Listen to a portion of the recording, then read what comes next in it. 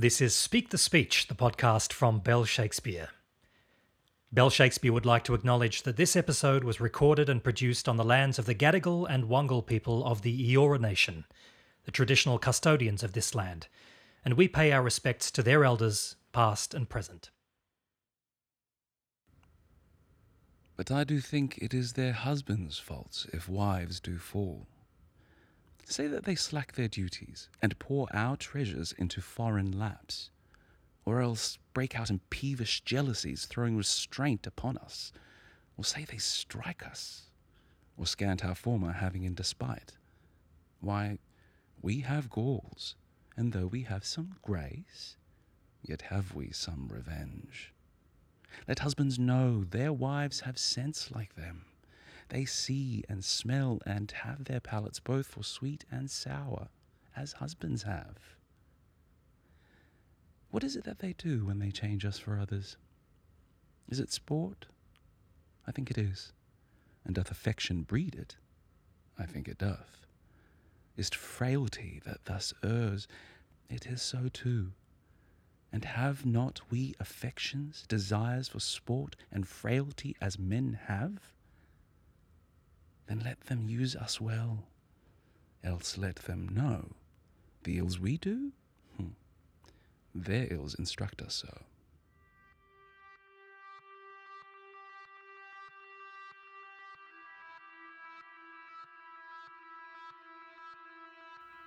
Welcome to Speak the Speech, the podcast from Bell Shakespeare. I'm your host, James Evans, and that was Amelia's speech from Act 4, Scene 3 of Othello, read by our guest this week.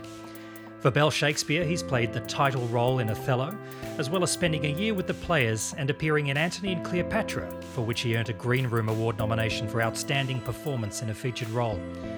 His other theatre credits include I Call My Brothers for Melbourne Theatre Company, and Emerald City and Noises Off for Queensland Theatre and MTC. For Elbow Room Theatre, he appeared in After All This, for which he won Best Performance at the Melbourne Fringe, and The Motion of Light in Water, for which he was nominated for another Green Room Award. On screen, his credits include Tomorrow When the War Began, Glitch, Offspring, Rescue Special Ops, and Dance Academy. What a pleasure to welcome Ray Chong Ni. Ray, welcome to Speak the Speech. Thank you for having me. Ray, it's so great to have you here. Now, you played Othello, but when we asked you which speech do you want to choose, you went straight to Amelia from the same play. First of all, tell me why. Why did you choose Amelia? I guess I lived in Othello for so long and he's a part of my being, but there's something about the perspective of this wonderful character that is it is smaller than Othello in terms of stage time, but the nuance of what she's talking about speaks to the truth of many characters who often don't have stage time as much as the lead characters. And it's about, for me at the moment, going through a lot of Black Lives Matter and Me Too. It's about equality. It's about saying that, you know, for every action there is a reaction, and so these men who have they've made a world that is just male orientated. They often forget that the females are the strongest ones behind them as well. So, I mean, you can see that in Desdemona, but also definitely through Amelia and what she has to say. Yeah, absolutely. Look, and for me, this is my absolute favourite part of this play. It's a very problematic play for me, and we'll definitely get into talking about that a little bit later on.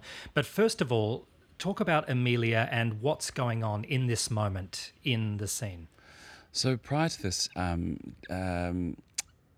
Desdemona has been asked to go back to her bedroom and prepare for sleep. And so she's talking to Amelia and asking her, why does this man that I love treat me so? And so she is asking some advice of Amelia, and Amelia, being the person that she is in the relationship that she is, she gives off this worldly statement. And it's about comfort, it's about camaraderie, but also about reality, the reality of the world that they're in. Now, Amelia seems to be giving one particular point of view, which is, well, men behave like this, so why shouldn't we behave like this as well? Whereas when Desdemona answers after the end of this speech, she says, good night to Amelia, she kind of dismisses her pretty quickly and then says, God me such uses send, not to pick bad from bad, but by bad mend. So she seems to be articulating a different point of view, which is we should see their behaviour and then behave in the opposite way. So what do you think about those distinctions? There is the sense of being above the problem, rising above that issue and being a better person. And I think that it's a desire of Desdemona to believe that the person that she's married, the person that she's fallen in love with, is still there, and that he isn't going down this wormhole that she can't support him in. And I think that those two arguments are both valid for a society that they're in. And Amelia certainly has had an absolute gutful. I mean, you can see perhaps the kind of husband that Iago has been to her from this speech. You know, they say they strike us, they change us for others and so on. And she has absolutely had enough. It seems in that way a very modern speech. She's not going to sit down and just take it anymore. She's going to say, well, I'll give as good as I get. She does, and I think it's also part of her psyche, in that she's also, I think, attached to Iago and very much might have been in love with him, and probably still is, maybe. That's up for each individual production. But in terms of a modern take on the speech, I think that all those things come into play, and every single adaptation of it from the 1600s till now, every single feminist movement would argue a different point, I think. But in our current sensibilities, we see it as I said before, Me Too movement, we see that there are things that men do and they have to be held accountable for it. And I think that's where she's coming from. Yes, being held accountable, and certainly none of the men in this play are held accountable in any other way at any other time. They seem to just kind of run rampant, and the women have to just kind of accept it. So that's why I particularly love this moment. It's a moment of almost looking forward. Amelia's almost many, many years ahead of her time, saying there's one day when we'll be able to stand up to this kind of behaviour. And that shocks Desdemona, I suppose, who still hasn't come to that conclusion herself.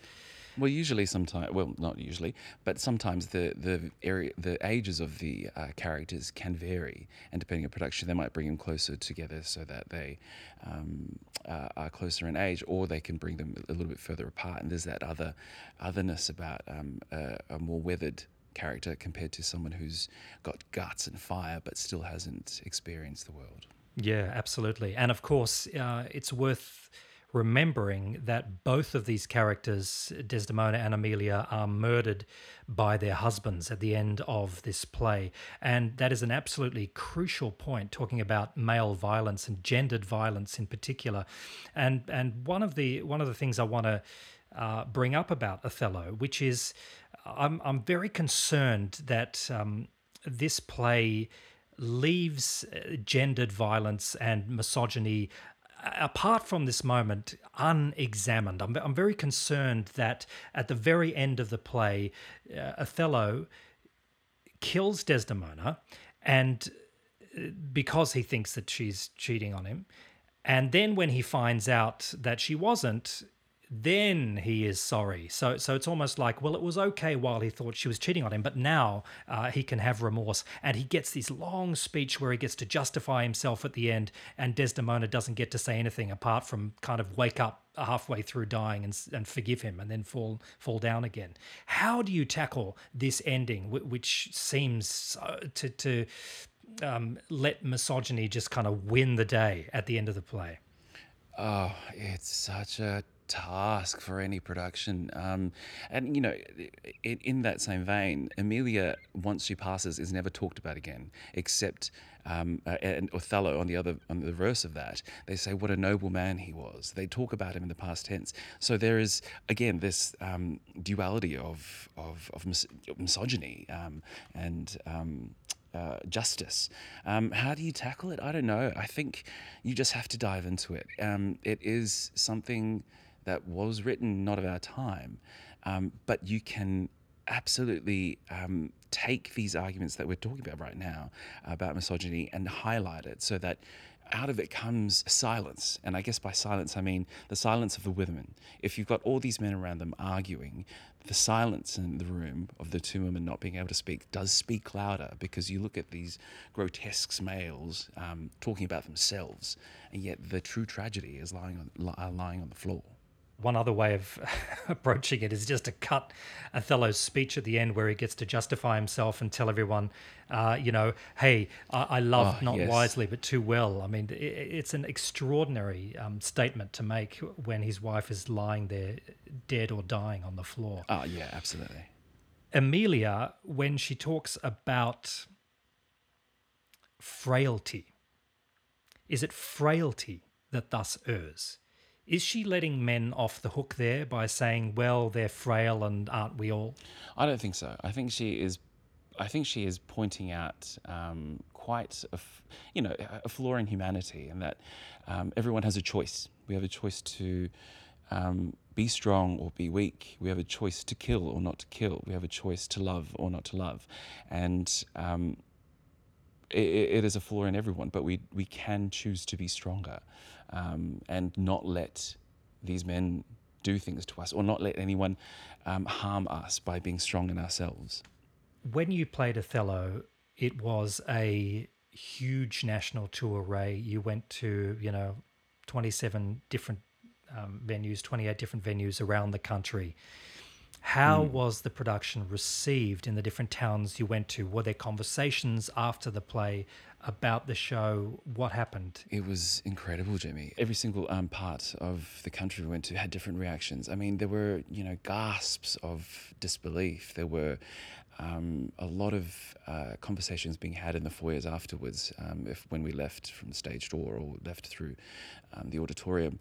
I think in general, though, it was this moment where I think people were viewing something that was a masterpiece, but also still very current. And so I remember in a lot of Q&As, there'll be a lot of questions about, why did he deteriorate? Why didn't he try to believe her? And, some other questions were, why was Desdemona pushing his buttons? And, there were a whole bunch of different questions that came that we hadn't even envisaged, because we were so in it.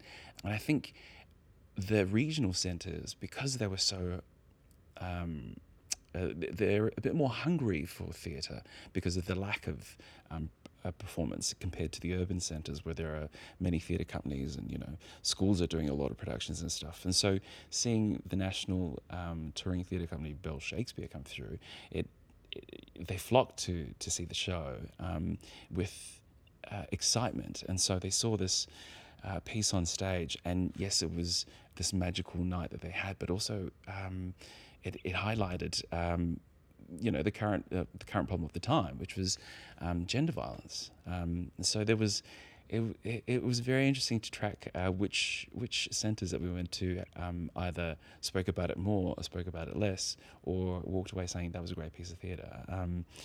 It was very varied. Ray, we've talked a bit about the gendered violence and misogyny in this play, but of course, right at the heart and centre of Shakespeare's play is racism, and the idea that Othello, a man of colour who has shown himself to be very, very useful to the Venetian state, is still an outsider, even though he is so successful. Now, how do you deal with that theme when you're inside this play and playing the role? There's no shying away from it, obviously, because of the play itself. But, at the time, Adam Goodes also was going through quite some horrific stuff. And instead of saying this is something that this is a play about a black man, it was, for me, always going, this is a play about what can happen to a woman if a man, whatever colour he may be, this instance he is coloured, but if a man is forced is persuaded to go to a dark place, and this ends up with the loss of a life or loss of lives, because the male cannot control his his being, his self-worth, his understanding of himself. And so I think in terms of tackling this sort of thing, there are a lot of scholars out there who talk about, one of them being Ben Okri, that I read up a lot about in preparation for Othello. You ultimately have to tackle it head on. Like, being a person of color, I still find there are moments in my life that it makes me cringe, where I think, actually, I still do feel like an outsider, even though I've worked really, really, really, really, really hard to get to where I am. And there are moments where it isn't even a problem. I remember growing up thinking, I wish I was white sometimes. And then in my older years later now, I feel so empowered by this difference that I have. And I think in terms of highlighting that on stage, there is no two ways about it. It's the same way as Merchant of Venice is a problem. But you can't shy away from the perspectives that it might be a problem, because we still have it. Absolutely, but here's another issue which I find with the play is, and you mentioned the Black Lives Matter movement earlier on, and part of the problem is representation of people of colour in media, on stage, in film. How do we justify showing a black man committing such a violent act at the end of this play and putting that on in, say, 2020 or 2021 and saying, well, this was the hero of our play. This is the man that we're all supposed to sympathise with. I mean, how is it possible to even play that role today? I think time has made Othello what it is. In the few hundred years that it's been played, we've objectified it, made it into what it is. And I think also it can't be a matter of quashing plays like this, because then that sort of representation and learning about this sort of material won't be put up on stage and won't be put forth for people to learn from. I think if you shy away from such matters, then we just all turn a blind eye towards these sort of things. And yes, it's hard to see a black man. I mean, it's hard to watch Othello as a black man, and it's hard to be Othello as a black man. But ultimately, if Othello wasn't around, then his canon would just be about all white stories. And I think it was put in his canon for a specific reason.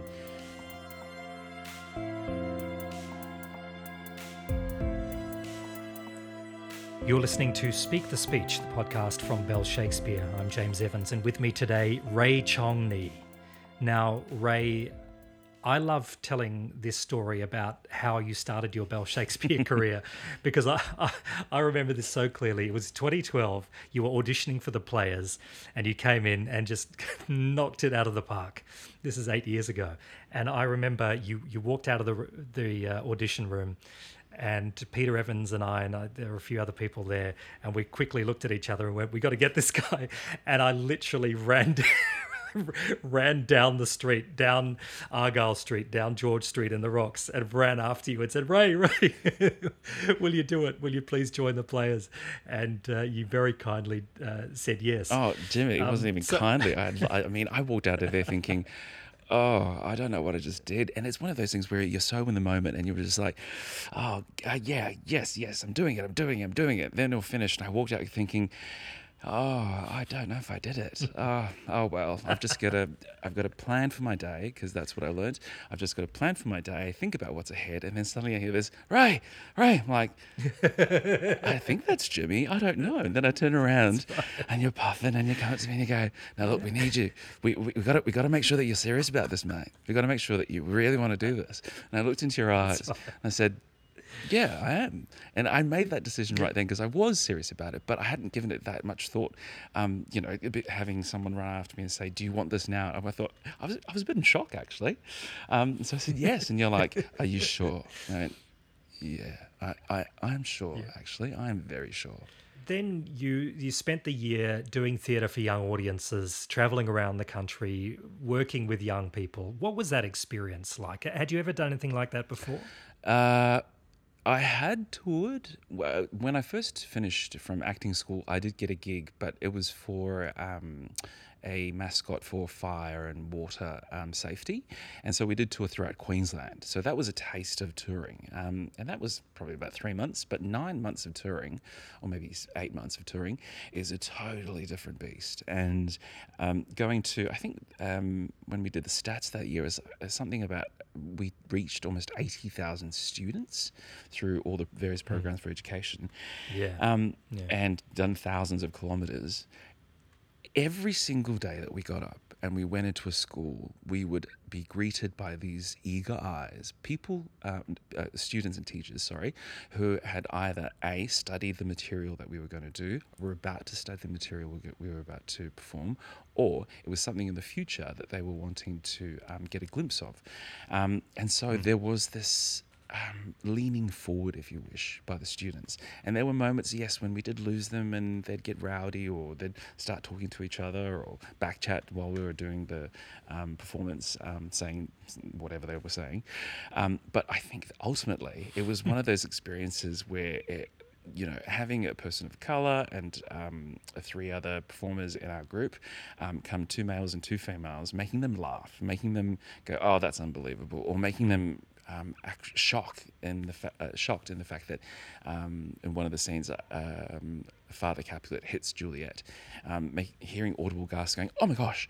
and one kid saying, "Yeah, if my dad did that to me, I'd kill him." We were like, "Oh my god, what? Oh my god!"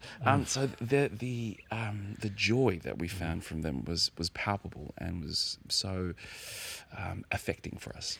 Yeah, and did you meet up with some Islander kids when you went around some of the schools? Did you see some Islander kids out there? Yeah. Did you talk to them? Yeah. And I guess that was also part of the beauty for me, is that representation in terms of my culture or my background being Pacifica, representation for those kids, seeing a person of their community being up on stage, whether it be in a school hall or in a theatre, seeing me up there can often inspire them to do more, to be more, to go for more, because we're more than sport, we're more than religion, we are quite capable, but sometimes they need reminding of that, because familial values and other outside forces can take that empowerment away. And that was so evident, Jimmy, because we did the detention center, Baxter's detention center, and a lot of the young adults, males who joined, were from Pacifica communities who were in there. I don't know what the percentage was, but they saw that this was an opportunity for them to maybe flex some creative muscles, and so they did it. And that's part of the beauty of what the education arm can do. Yeah, I mean, that's a very inspiring program, the Juvenile Detention Program. And what was it like performing in that centre? There were 120 young men lined up in that gym and just 4 actors. Was that intimidating? Was that exciting? What was that like for you? It was intimidating, but also that intimidation sort of kicked in with the adrenaline, and so you were hyper real, you were hypersensitive, because you knew that things that were coming out of your mouth and the actions that you were doing, these young adults have either been through that, but to a 10th more of a degree, or it's something that they haven't yet experienced. But also, there was just there was no other focus for them at that very time, because they had nothing else except this intermission from their daily lives of either talking to each other or being incarcerated. This was something that they could focus on, and there was no schoolwork or homework or mum and dad or money or etc. The only thing that they had to do was be in this hall and watch these 4 people do what they were doing. And it was, you could, looking into some of their eyes while performing, you could see depth and truth and realness. They were either going to like us or they were going to kill us. That was sort of the feeling. But it was never going to get to that. But that's just what you felt like. It was like, wow, this is real. Yeah, it was thrilling. I remember I was there. I remember seeing that performance. It was you could have heard a pin drop during the Shakespeare sections, particularly. They just were absolutely enthralled by the commitment of you four actors up on stage, and that was a thrill for me to watch the audience watching you as well. Now, you played Othello, you were in The Players, but you've also played Oberon and Theseus in Midsummer Night's Dream. That was originally a production for young people, and then it went on to have a life of its own in Melbourne and Canberra and in Wollongong. What was that experience like, working very physically on that set, bouncing up and down that framework? Did you enjoy playing Oberon and Theseus? It's a comedy, and who does not like to be laughed at when you're making a comedy? You know, it was joyful at the very end to see the Mechanicals putting on their play. But the flip side of that is seeing this beast of a fairy god, um, uh, walk around with his big coat and with a little sidekick, Puck, trying to create mischief, who was played by Julie Forsyth. Brilliant, Puck, brilliant. I guess it was a real opening in terms of Shakespeare for me, because I'd never done a comedy quite like it, with the movement that we had from Nigel Poulton, and the set that we had, which was quite a big set that we could, as you say, climb and move around in. I think it really flexed the muscles, and I still remember what Pete said to me, and he says this to me with every Shakespeare. He said, "Be more muscular with your language," and that really clicked open a few things for me, because sometimes we forget that the language is what you just need to use, and that will convey a lot of things. And like many things, you often you're so blinkered into doing something that you forget that some of the work's already been done for you by the penmanship. And for you, where did your Shakespeare journey start? Did you encounter Shakespeare as a kid, or was it much later? At high school, actually. I had two beautiful English teachers, and all three beautiful drama teachers who pushed me. And I think it was year 10. It was either year 9 or year 10. There was the Eisteddfod, that it happens in Queensland, and they were doing a Shakespeare component, and I thought, yeah, I'm going to go for it. So I picked up Macbeth's speech of "Is this a dagger which I see before me," and went in and did it. Of course, I didn't read the play, so it was absolutely out of context.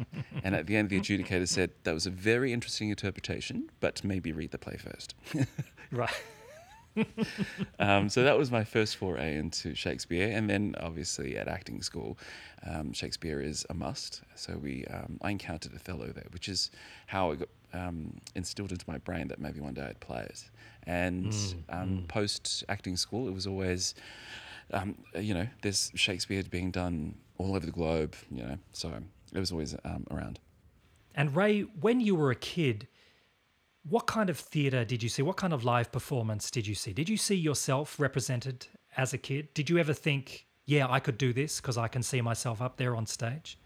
Well, being born in Samoa and immigrating to New Zealand when I was quite young, and then after being in New Zealand for some time, moving to Australia, I didn't get to see live theatre as we know it, in terms of seeing it in a natural in a theatre such as Rosenpacker or the Sydney Opera House. I didn't get to see that until later in my life. So all the theatre that I did see was amateur or high school, and seeing in New Zealand a whole bunch of islanders on stage, I thought, this is beautiful. This is what I want to do. I want to create happiness and joy, etc. And then coming to Australia when I was in high school and coming into contact with Shakespeare, it was the community groups, the choral societies that I saw on stage doing plays like West Side Story or The King and I. And so seeing that, I guess I didn't see the representation of myself and my community as much in the younger years, but I definitely saw that it was something that I could do and I wanted to do, and I wanted to be a part of that, but part of the change for my community to be able to move on to the stage and to play the roles that were being played, and so seeing I guess the where I saw my community was on film and television more, and that was inspiring, and that also gave me quite a big lift in terms of moving into the arts. And your award-winning performance in Antony and Cleopatra, you played Ina Barbas, which is such a beautiful role. And I think one of the things I most admire about you, Ray, as an actor, is your ability to express that poetry, just to deliver that verse and make me see those images. And that's so crucial with Ina Barbas, because he gives that stunning description of Cleopatra and her barge. How do you approach Shakespeare's language, Shakespeare's text, to illuminate those images for us so beautifully? One of the tools that I have in my toolbox is looking through the vowels, because they do deliver the emotion and the consonants gives the sense. So it's always about working with those vowels. How far can I stretch the elongation? How much in my timbre can I put the O's or the E's? And, in my range as well, using every single bit of my range to see if I can paint that picture. Sometimes I go a bit too far, but, it's better going too far, because then you can get pulled back. Well, that's what rehearsals is for. Well, that's right. And certainly Peter Evans, as your director in that production, let you go as far as you wanted, which was absolutely beautiful. And obviously pulled you back in certain moments as well. Yeah, it's not about you, Ray. Yep. Is that what he said? It's not about you, Ray. Not in so many words, but I do remember going, oh, yeah, I better step back from that. Amazing. Ray, thank you so much. I've loved chatting with you today. Just before we go, we've got this thing called the Final Five, where I ask you 5 quick questions. I need 5 quick answers. Okay, you ready? Oh, my God. Yeah. Okay, yep, go. Here we go. As an actor, Ray, do you like to be the lover or the villain? Villain, definitely. Yeah? Oh, it's so much. Oh, it's just, you get to do, villain, yeah. So, you get to play evil things. So do you want to play Iago one day? Maybe you could play Iago one day. Look, mate, I haven't finished with Othello. Yeah. I'm looking at Iago for sure. What do you think is the most underrated Shakespeare play? Besides Othello, I think Merchant of Venice. It's such a beautiful play, and yes, a lot of people would say that it's anti-Semitic, but in looking at Amelia's speech today, there's also the beautiful speech from Shylock in Act 3, Scene 1, and that was something that also I saw. I found when I was younger, and it really highlighted Shakespeare to me, that he does open up the conversation for bigger universal themes. Ray, who's your favourite actor whose work you admire, but you've never worked with them yet? Who do you want to work with? Oh, God. Could be anyone. Oh, that's so hard. I haven't even thought about that. An actor that I haven't worked with that I would like to. Anita Haig. Oh, beautiful. What's your dream Shakespeare role, apart from Iago, that you haven't played yet? What's on your list, Ray? Well, I was thinking about it. I think I'd like to tackle Prospero. Oh, yeah. Yeah. I don't know why, but I think I'd like to tackle Prospero. It's either that or seeing if I can play Puck at some stage as well. Ray, if you weren't an actor, what would you be doing? I got the grades to be a teacher, so I think moving into something like teaching, because that seems to keep coming into my life. But, when I was very young, I wanted to help people. So something in the, working for an NGO or the humanitarian side of things, I think, yeah. Ray, it's been an absolute pleasure. Thank you so much for joining me today on Speak the Speech. Thank you, Jimmy. Thank you very, very much. Bell Shakespeare is Australia's national Shakespeare company. We perform in theatres and schools in every state and territory. If you'd like to support our work or to learn more about what we do, please visit bellshakespeare.com.au. Speak the Speech is produced by Bell Shakespeare and edited by Camillo Zanoni. Be sure to follow @Bell Shakespeare on social media, and don't forget to subscribe, rate and review the Speak the Speech podcast through your listening platform.